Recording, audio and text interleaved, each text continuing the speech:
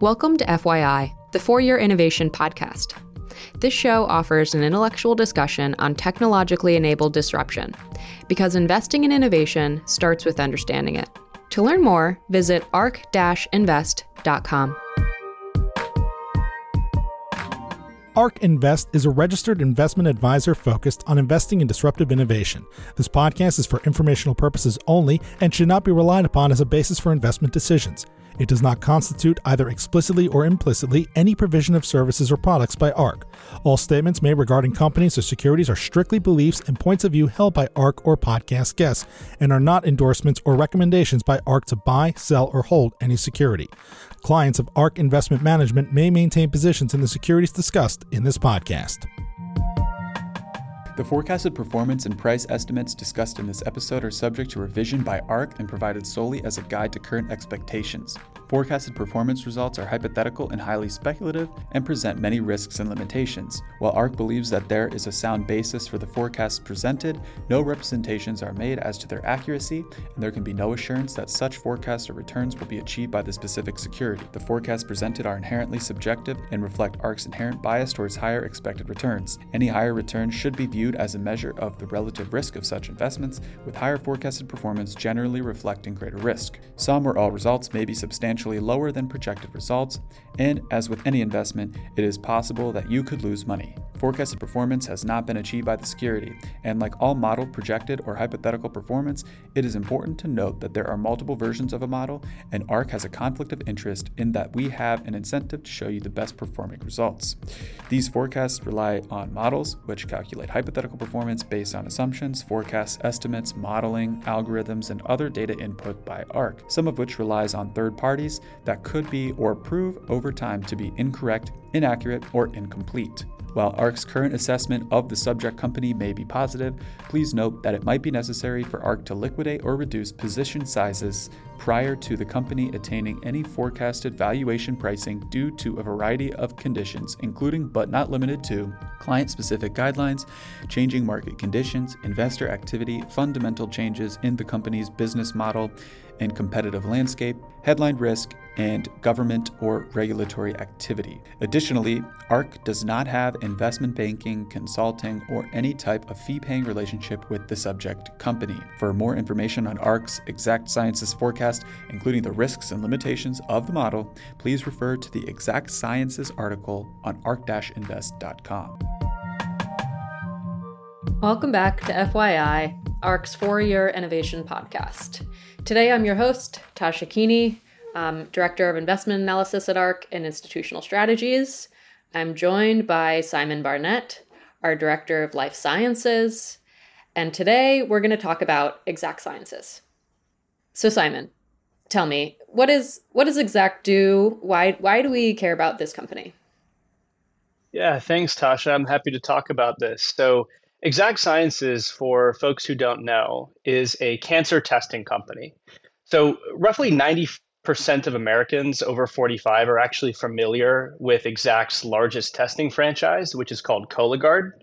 It's an at-home colorectal cancer screening test approved by the FDA, launched in about 2014, and has since scaled to now over 10 million units sold.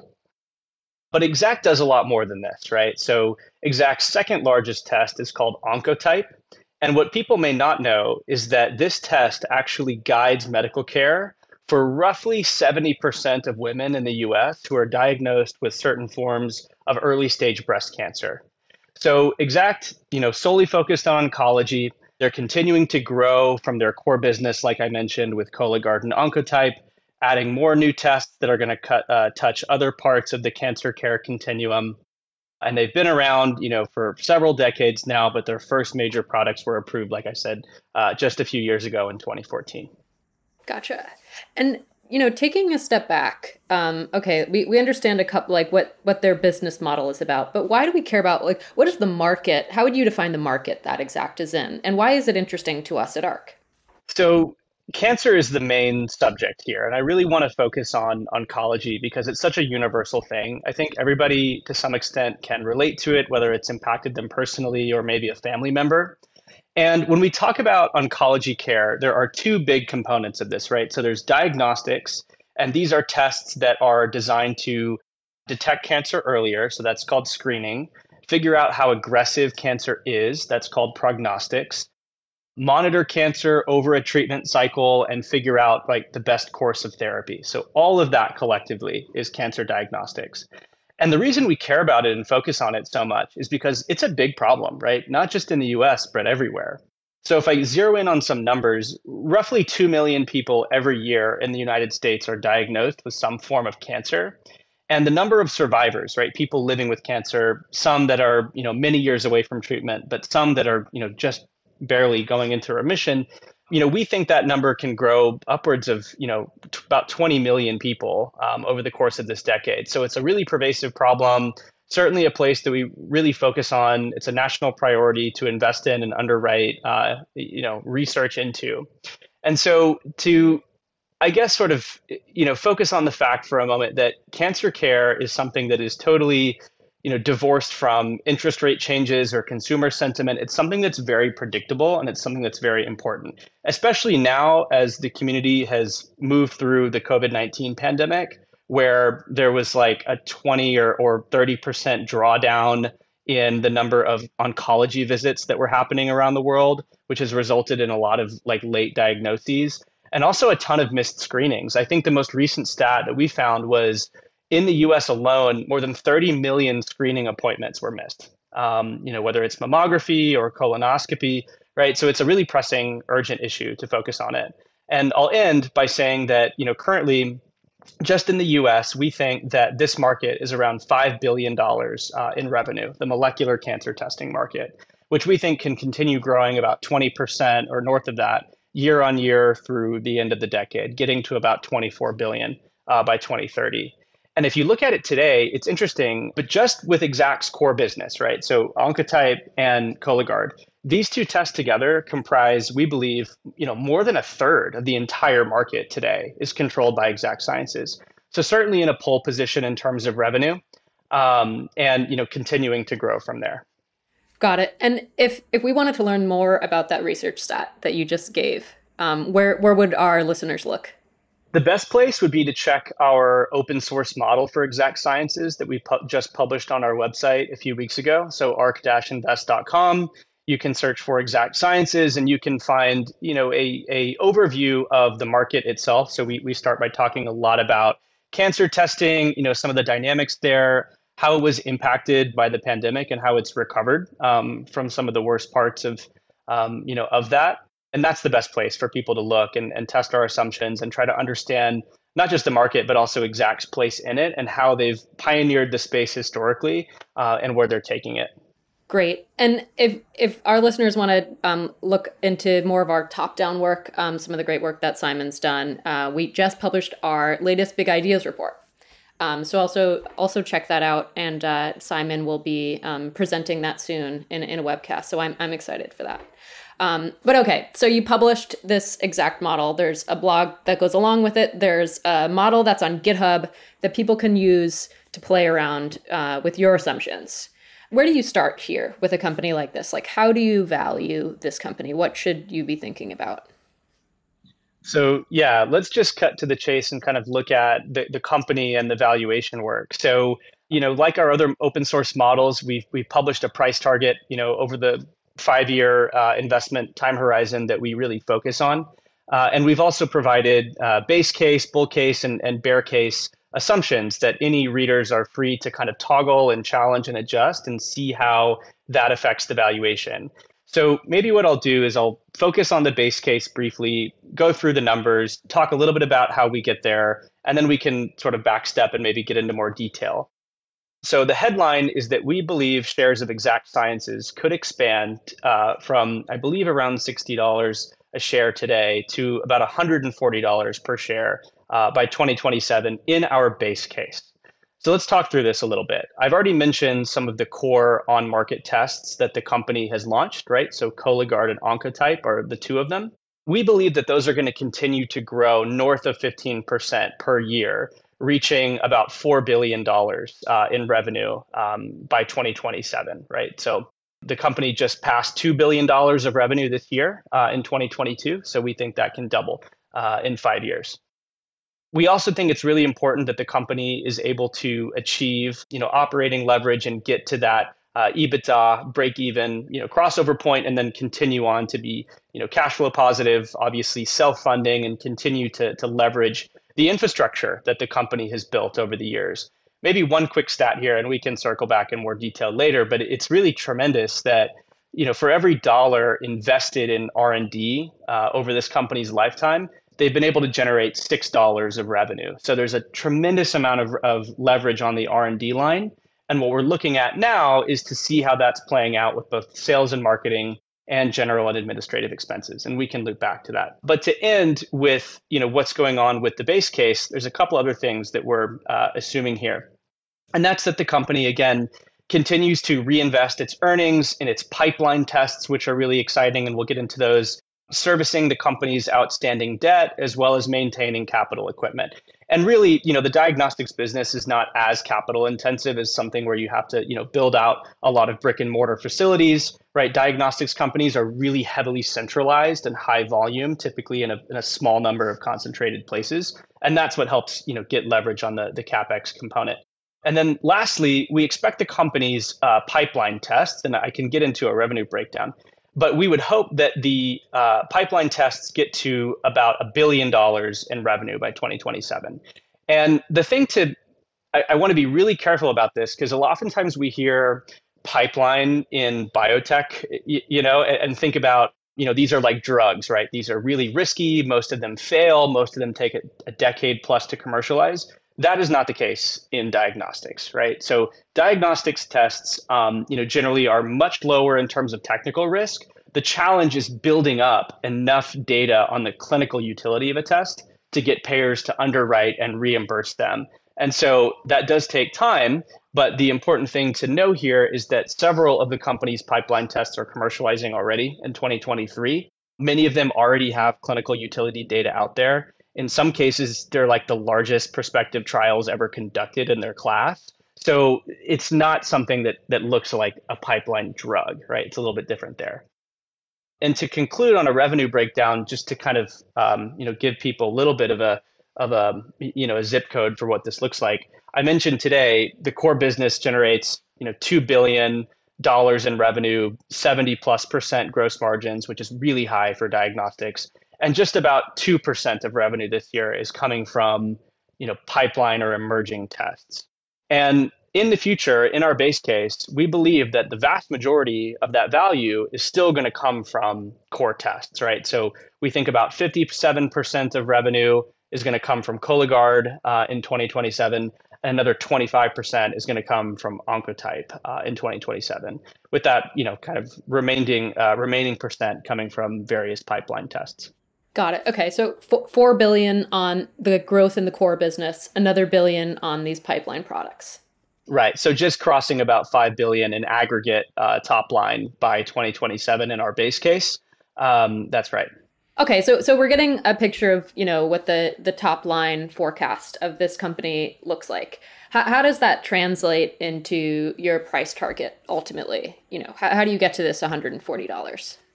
So indeed, yeah, the top line is really an important piece of it. But when we looked at how to value the company, we wanted to not just focus on, getting really good at kind of showing where revenue could go in 5 years, but also understanding kind of the underlying profitability of this company and how they're continuing to gain leverage. Because in our valuation framework, as people can see in our model, what we've done here is we've modeled out really discretely unit growth, revenue growth, margin, gross margin growth over 5 years. And then what we've done is we've taken a sum of the parts method where we've tried to value the company according to two multiples that we feel are, fairly industry standard. So looking at it in terms of EV to EBITDA and EV to sales. So maybe I'll quickly go through why we did that, and we can talk about the operating margin structure of the business and how, some of the revenue that they're generating on the top line is falling down to the bottom line. So again, I use the word core and pipeline. And the reason why I want to do that is because when you're thinking about the company, right? So Cologuard and Oncotype are already some of the largest FDA-approved diagnostic franchises in the country, if not the planet. And they generate a ton of gross profit. In fact, just those two tests alone, we believe allows Exact to generate more than 4 times the gross profit of any of its closest peers, which is a great kind of unique differentiator the company has to reinvest in its business. And that's on a dollar basis. Exactly, exactly. Yeah, not percentage basis, on a pure absolute dollar basis. And so I mentioned that stat earlier about R&D leverage. So the company, if you look at a 70+% gross margin product, you're in a great position to start generating actual net income. The R&D line is pretty small, relative to what that top line figure looks like. And then you start thinking about, okay, well, now that these are commercialized, there's a ton of evidence out there. How are they continuing to leverage their scale and really have more money fall down to the bottom line? So I think I want to tackle this first on a sales and marketing perspective. Like, diagnostics is very expensive to get a product up and going. But if you think about the relationships that the company has built here, more than 98% of oncologists in the country have ordered a test from Exact Sciences. And about that same percentage of primary care doctors have ordered Cologuard. So there's a lot of brand recognition and physician goodwill that the company has engendered over the years. And what we're seeing now, and it's really interesting, especially with the most recent numbers coming out of the JP Morgan Healthcare Conference, for 2 years in a row, the company has now lowered its sales and marketing spend, not just on a percentage basis, but on an absolute basis. And still, they've put up, more than 30% organic growth, ex-COVID testing in the core business, right? So we're at this point now where I think we've crossed over from this being something where the company has to push under the system and continue generating evidence to something that is becoming like increasingly baked into the standard of care for treating and preventing colorectal cancer in this country. And then the second piece of the business, looking at pipeline, right? So the pipeline tests we think are going to be, like I said, from a revenue basis, a lot smaller than that core business in 2027. And so these businesses are going to be less profitable, certainly on a unit basis. They're going to share a lot of the same underlying technologies, which is, again, part of why you see such great R&D leverage is, each new pipeline test, it can be put on the same platform. Many of them are actually sold into the same patient and physician population. So it gives your sales team the great ability to be more productive in those conversations with their clients because they're able to actually offer a broader menu without having that customer acquisition friction that you'd need for a totally new market segment. So that's one of the places we're expecting a little bit more leverage there. And so essentially what we've done is we've taken, an EV to EBITDA, multiple, applied that to the core business, which is becoming increasingly profitable. And for the much smaller pipeline tests, we think that those are going to be more evaluated on like an EV to sales basis, where people are really focused on their growth, less so their profitability when they're just coming out of the gate. If the company has already demonstrated its ability to kind of get those unit economics over its core business at this scale, we think that it's very likely they'll be able to do the same thing, with the emerging tests. So we add those two things together, and that's the way that you get the 5-year target. Got it. So essentially, you think they get this great leverage from the platform they've already established. This allows them to, with the same spend on sales and marketing, or maybe even less spend, those dollars go further. That helps the pipeline products, and you're using EV to sales for pipeline, EV to EBITDA for the core business. I guess, what do analysts in the industry typically look for as benchmarks for these types of companies, and in ARC's process, how do you think that our view might differ from the street view? The first thing that I'll say about street consensus with diagnostics companies in general, and Exact in particular, is if you look at the number of people who've submitted price targets for the company, it drops off precipitously after about 2 years, maybe 3. And one challenge with that is that something that penalizes Exact is that anytime it's spending money, say on R&D to develop a new test, or on G&A to build up the infrastructure necessary to launch more tests, those get penalized, or those are used to penalize the company, obviously, because they're counted in OpEx. But there's no sort of downstream benefit that is factored into the modeling. And so I think one of the great things about having that 5-year time horizon is that we're able to capture and balance both sides of that. like, yes, we're trying to model OpEx here, and that's something that people can actually go in and change in the model. To be clear, we are assuming that each component of OpEx increases, right? So that's in the model between like mid to high single digits for each of the categories. We just have revenue growing a lot higher than that. And on an absolute basis, you can start seeing actual net income, start to fall through by the end of our forecast, right? So that definitely is a factor. But where we might differ is in a couple places. I think the first place that we see some differentiation out at 5 years is when you're thinking about how the very highly scaled core business interacts with pipeline tests, like biologically speaking, or from a data perspective. So let me try to unpack that a little bit, using Oncotype actually as an example. So Oncotype, that test is used to essentially tell women who are being treated for breast cancer if they're likely to benefit from chemotherapy or if they can avoid it and not have to undergo that cost and that anguish without deriving any clinical benefit. So as I said, that is a standard of care in the United States. It's backed by the largest amount of prospective peer-reviewed evidence of any prognostic test for that indication, and it's now being launched internationally in markets like Japan, for example, right? So the thing about this, though, when you're trying to develop, and let me talk about a type of pipeline test. So one of the most exciting areas for them is an area called MRD, or molecular residual disease testing.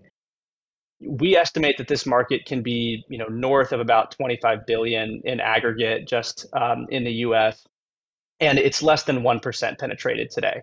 A lot of companies working on it, but it's very nascent, and we think Exact can command a really important position in this market as it grows.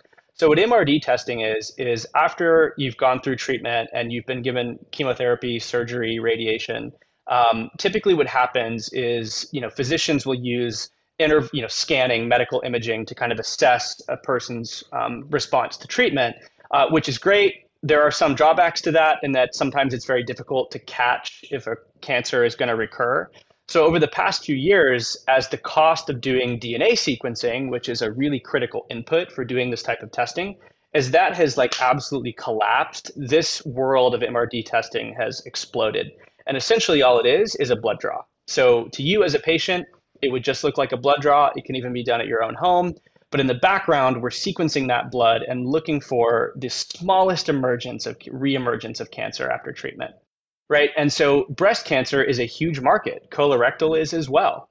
And so the fact that Exact is already has relationships and has built out the infrastructure to serve the breast cancer community, both the patients and the physicians, I think the attach rate and the knock-on effect for launching a breast cancer MRD test, for example, is being kind of underappreciated just on the commercial side. But from the test development side, another really interesting thing is that something like 50 to 60% of all breast cancer samples that are being biopsied and used to run Oncotype are going through Exact's doors, right? That is a tremendous advantage when it comes to understanding tumor biology with breast cancer, being able to study it, analyze it, train the machine learning classifiers that are used to distinguish between cancer, non-cancer for an MRD test. It's not something where you can synthesize the data or capture it another way, right? These are like biologically locked in. We know how many cancers there are going to be each year. So it's a very finite resource. And that's just one example, but to generalize it, I think there are a lot of commercial synergies that go a little underappreciated between the existing business and the pipeline. Again, both on the commercial side, and on the R&D side. And that's where I think we're getting some of these slightly higher than consensus numbers out at 2027, even though there's really not a lot of consensus numbers in 27 to begin with. Yeah, so you're hitting on this point that we make a lot, which is ARC is focused on this 5-year time horizon, which isn't that typical in the market. And then what I also love that you said is you described the why now. Why do we care about these markets now? And to highlight Simon's research again, it's because the cost of sequencing is coming down, or at least that's one of the doors that gets opened. Yeah, that's right. If you think about like the supply side innovation, the ability for these companies to be more profitable at scale is something that I think, in a traditional setting, like oftentimes you have people that are really focused on the hardware, like the enabling hardware, and then the applied markets, right? Like diagnostics. And there is definitely communication between those two, but I think it's really important now because we're at an amazing inflection point in the DNA sequencing industry, right? So we have a situation where in the early 2000s, this type of test would be completely cost prohibitive. It would cost billions of dollars. In fact, it cost more than $1 billion to sequence a human genome in the early 2000s. And then in 2015, it was $1,000, and now it's circling in on 100, right? And there's no reason to believe those costs are going to stop going down. And that is a main component of cost of goods for certain types of molecular cancer tests, right? So sequencing has really opened the floodgates, and not only in our ability to like make these things actually like economically feasible, but also make them profitable at scale, where they become even cheaper than their legacy counterparts like medical imaging. In fact, we, in our big ideas presentation, which people can now access, we look at something called multi-cancer earlier detection, which we think can be actually the largest contributor to the overall cancer testing market, at maturity. So multi-cancer testing, just quickly for those who don't know, is a blood test that instead of looking for a specific type of cancer, screening for a specific form like colorectal, looks for as many as 50 different types of cancers simultaneously in the bloodstream. We have done some health economic research on this, and essentially what we've found is that for adults aged 45 and up, it becomes economical to screen these people with a blood test that costs $500, right? So if that's the most you can charge, and sequencing is $1,000 just as recently as 2015, no one's going to enter that market, right? Because it's a negative margin product. But now that we're at this point where we can generate this data for under that $500 envelope, it starts becoming really attractive. And that's why we've seen so much company formation in this space. And Exact, right along with companies like Grail and Freenome, are at the vanguard of multi-cancer earlier detection. So we're really excited about that as well. Yeah. So does that top-down thinking factor into how you think about the margin structure here as well? Definitely. So the first thing that we're doing is trying to understand the gross margin side of this business as well. And so if people take a look at the model, what they'll actually see in our input table is a gross margin assumption around every product line.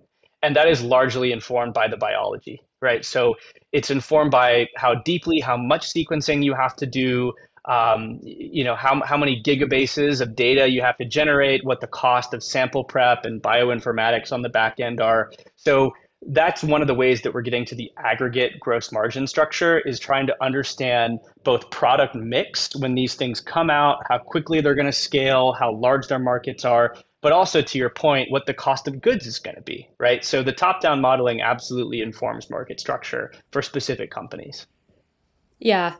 So, I'd love to talk about, we've talked a lot about the modeling work, how your top-down modeling fits in with this bottom-up analysis that you've published online for everyone to see. Recommend checking it out.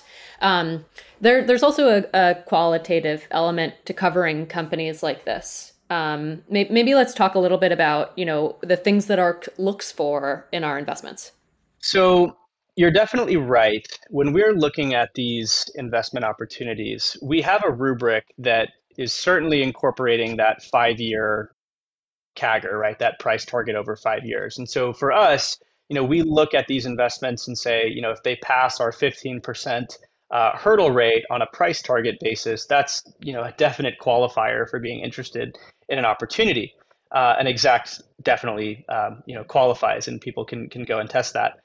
In addition to that, we think about factors like product leadership of a company, its track record of execution, if there are any moats for the business, what type of moat there are. But we also really care about people, management, and culture. And all of these things interweave to give us a more holistic view on how we think about these companies, right?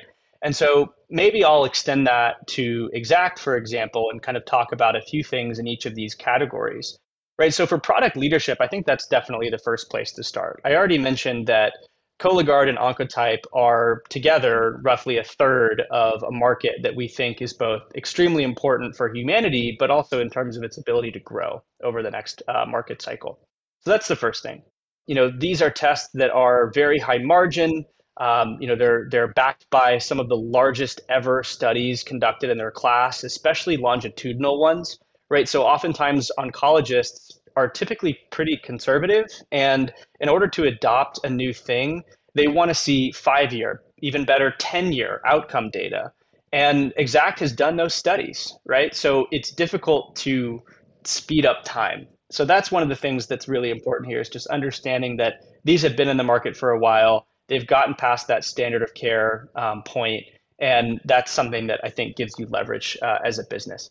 And then also the performance of these tests, right? Like one of the things about Cologuard is the performance of the test, right? So it's got, sensitivity, the ability to detect a cancer, specificity, the ability to not, throw off a bunch of false positives that are industry leading for a non-invasive test for both of those, as well as the ability to detect what are called advanced adenomas or precancerous lesions. So the really interesting thing about that is that when you're able to detect these precancerous polyps, a screening test becomes more than just a screening test. It actually allows you to prevent a cancer diagnosis in the first place, which is very valuable to health systems. It's where a disproportionate amount of medical benefit and utility comes from for these types of things. So we're assessing the products also in terms of their technical performance, as well as how expensive they are to run, right? So I already mentioned, even at a $500 average selling price for Cologuard, the test is still at 70+% gross margin, right? So these are some of the things that we think about there. Track record of execution is another really important one. So trying to understand how the company has contended with the need to publish clinical data, to get it out there, to design these studies really rigorously so they don't have to do them again, which is a challenge in the diagnostics industry, especially with a very stringent FDA and other regulatory bodies. So that's definitely a component of it. The proof points around, hey, look, we think we're going to get to crossover on this point, and actually proving that out and staying true to their word.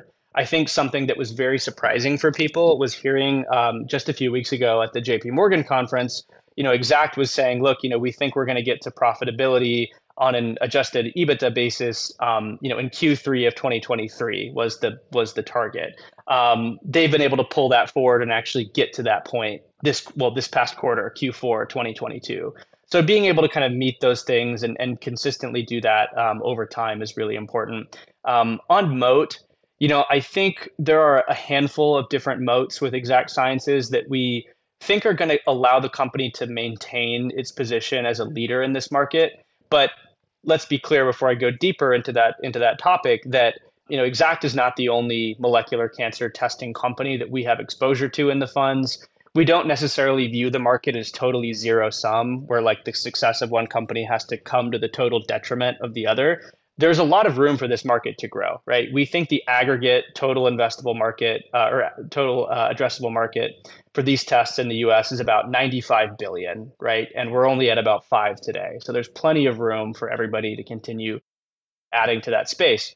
But for Exact, I really think that companies will come out and launch colorectal cancer screening tests. New ones will emerge. We're invested and excited about some of these new ones. But to really dig into it, it's like, look, the fact that Exact has this ordering platform, has its own instance in electronic medical records that are adopted by many health systems, that most oncologists recognize the brand, that more than, like I said at the very beginning, 90% of Americans over 45 have heard of Cologuard. These are just like intangible, unique advantages this company has that I think are going to bear a lot of fruit as they continue to expand and grow and launch new tests that are going to be very difficult for others to really compete with. And so those are some of the things that we think are feathers in Exact's cap. Got it. Yeah. So it sounds like they have this really strong moat. I want to touch on something else you said, which is, execution is one of the things that we look for when we monitor our companies as well.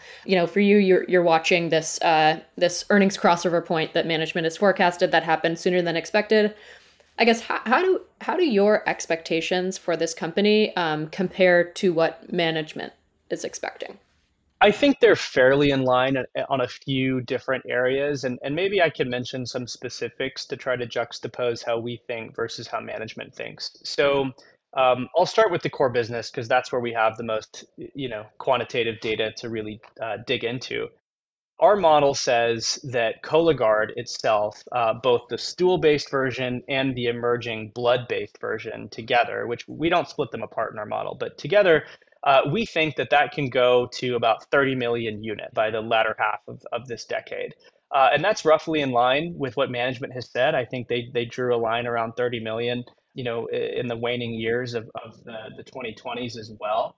And if you think about that and you start saying, okay, well, what are the ways that we're going to get there?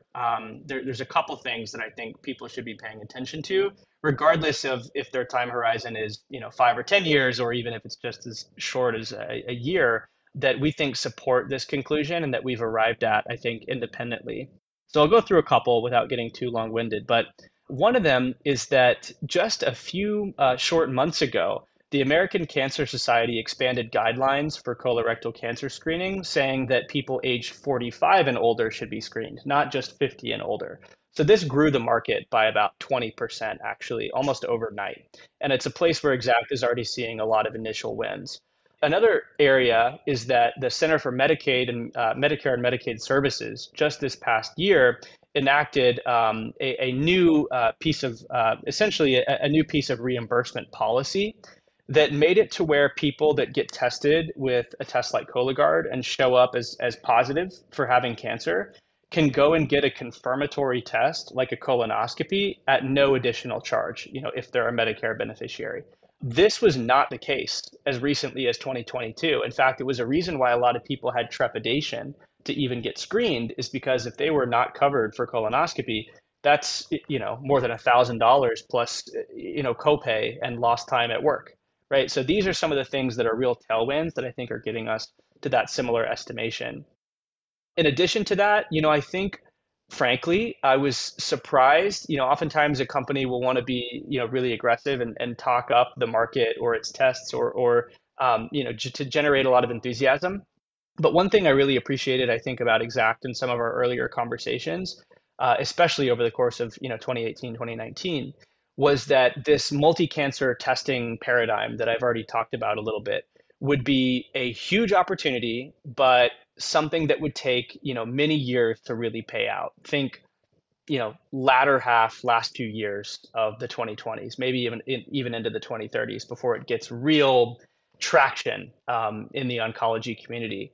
And so I appreciated kind of the candidness and the way that they've modeled that market, right? So compared to other companies in the space who have tried to create like patient pay services up front, at least initially, to kind of gain initial market traction, Exact has had a much more, I think, metered and frankly, kind of slower approach with engaging on that, because I think that they understand how important it is to have a good relationship with your regulators and with your payers, because undoing that takes a lot longer than setting off, I think, on a good foot. And that's exactly how we've modeled it, a little more conservatively, I think, than some other companies in the space. And so on both sides, I think they've just been very, very accurate and very candid when it comes to how long these things take sometimes. And I guess, what do you think the biggest risks to what you're predicting could be in this case? I think time is a really important one, like I was just talking about. So with the pipeline business, there's still some unknowns when it comes to acceptance and endorsement by guideline agencies like, the National Comprehensive Cancer Network or, ACS or some of these other ones. So there's an element of time where with a sufficiently new type of test, it can take a while before they get accepted into guidelines. Same thing is true with payers, right? So it takes, many, many years for favorable reimbursement policies even to happen locally within a small jurisdiction, let alone nationally, right? And that's typically the order that happens. So the first component is just thinking about time. And this is a place where people can go into the model and really make a lot of changes, is trying to understand how long the emergence of some of these pipeline tests will take. So that's the first area that I would mention. I would definitely recognize that there is a competition risk, absolutely. And I think I've alluded to A few companies. I don't want to like say a laundry list of potential competitors. Obviously, we think Exact is still, in a great position relative to those competitors based on how we've allocated to it and how we've worked it up in our model. But that's certainly another one is thinking about, okay, other very performant tests that come out, will they be able to take share? Will they be able to change the pricing model such that, Exact has to drop its prices and thus, lose some margin there? So that's something that we factor into our model is basically how much market share is Exact entitled to win based off of its position and on the strength of its tests individually. So those are our two big areas that I'd mention. Finally, I think an important one for our model is getting to, that cash flow positivity standpoint, becoming self-funding and being able to finance its debt, right? So I want to spend a little bit of time on the financial side as well. I think the company has executed great on R&D already. We're starting to see the same thing happen on sales and marketing in terms of leverage on that line. We're going to need to see more of it in order to continue, getting to that point of true kind of cash flow neutrality and break even.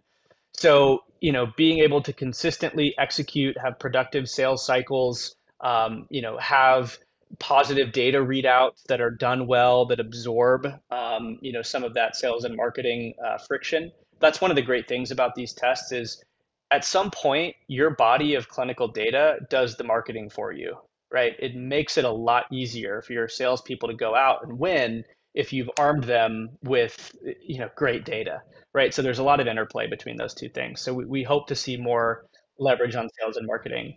We've taken a fully diluted approach with debt. The company has, I believe, three tranches of debt converts that mature in 2025, 2027, and 2028. And we've factored all three of those into our model in the form of, stock-based compensation and dilution. So that works against the price target, with further dilution. We believe that the strike prices will be met at that time based on, equity appreciation. But that's something where people can go in and change those, to think about, how servicing that debt could affect the valuation. So those are some places where we see risk to the model, absolutely. And these are the things that we're most fixated on quarter to quarter when we get, time with the company and we get to see the new earnings reports. And the most recent data point is a great indicator. That's what we're seeing. We're seeing a lot of leverage on sales and marketing. We're seeing an emphasis on business lines that are already profitable and continuing to be so. So, yeah, those are the things that we're focused on. And, when we talk about risk at ARC, we also measure thesis risk on all of the companies that we invest in. And, that's factored in the difference between, our bear and our bull forecast. Tell me about sort of like the full range of your price targets and kind of the elements that go into each of them. Sure. Yeah. So on thesis risk, I'll maybe quickly qualitatively, and then I can get into some of the numbers for people to look at. But one of the great things about healthcare, and specifically with something like cancer diagnostics, is we're not necessarily burdened by is the market going to go away or is it going to stop growing? It's a simple function of population growth and cancer prevalence and incidence, which are things that are essentially immutable, right? And so we get a little bit of a tailwind there in terms of thinking about risk to the actual market. So let's maybe switch gears a little bit and talk about the company specifically and some of the places that we've accounted, but for a bull case and a bear case outcome. So first, I'll mention the price targets there and get into some of the details. So our bull case price target at this point is $208 a share, and our bear case price target is $74 a share. What we assume here on a high level is not too different, meaning the bulk of the valuation still comes from steady growth and increasing profitability within the core business, again, composed of Cologuard and Oncotype. The revenue figure is substantially lower. I think it's about 6.2 billion in the bull case and just north of 4 billion in aggregate in the bear case, with a slightly lower, kind of terminal growth rate. So growing 17% in the bull case and 13% in the bear case. And the reason for that comes up in a couple places. So in our bear case, we actually make the assumption that several products don't commercialize at all. Okay, so single cancer screening tests for things like esophageal or ovarian cancer, which we think the company has the capability to put out, but may choose to de-emphasize because they wouldn't be as profitable. And that's something that they've already kind of done before, is divesting less profitable, smaller business lines if they think that it's not going to help them get to that self-funding standpoint. So that's one thing, is the elimination of several pipeline products. In addition to that, we across the board assume less market share, right? So less, ability to capture large portions of the market due to competition, for example. Maybe it's because it just is not something that guideline agencies are actually willing to underwrite and to encourage. And so you start to see kind of a smaller peak for those things. And so for every different pipeline test, that gets factored in as well. Time, is a natural extension of that. So we have, a several year difference in when certain things will start to really accelerate and grow between our bull case and our bear case.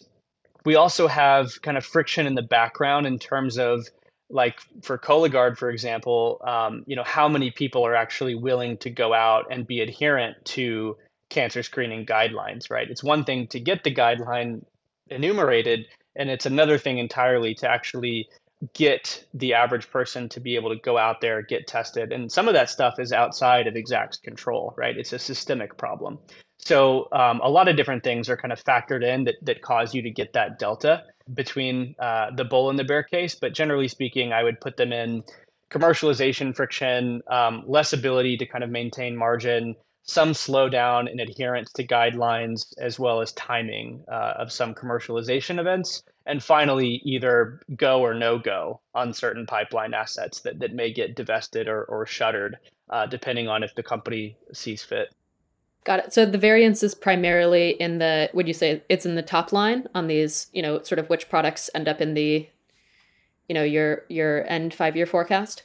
Definitely top line. If you think about a lot of those, they make it a lot harder to continue growing that top line figure. I think on a percentage basis, that's also one of the key metrics that's the most different between the cases, is the top line.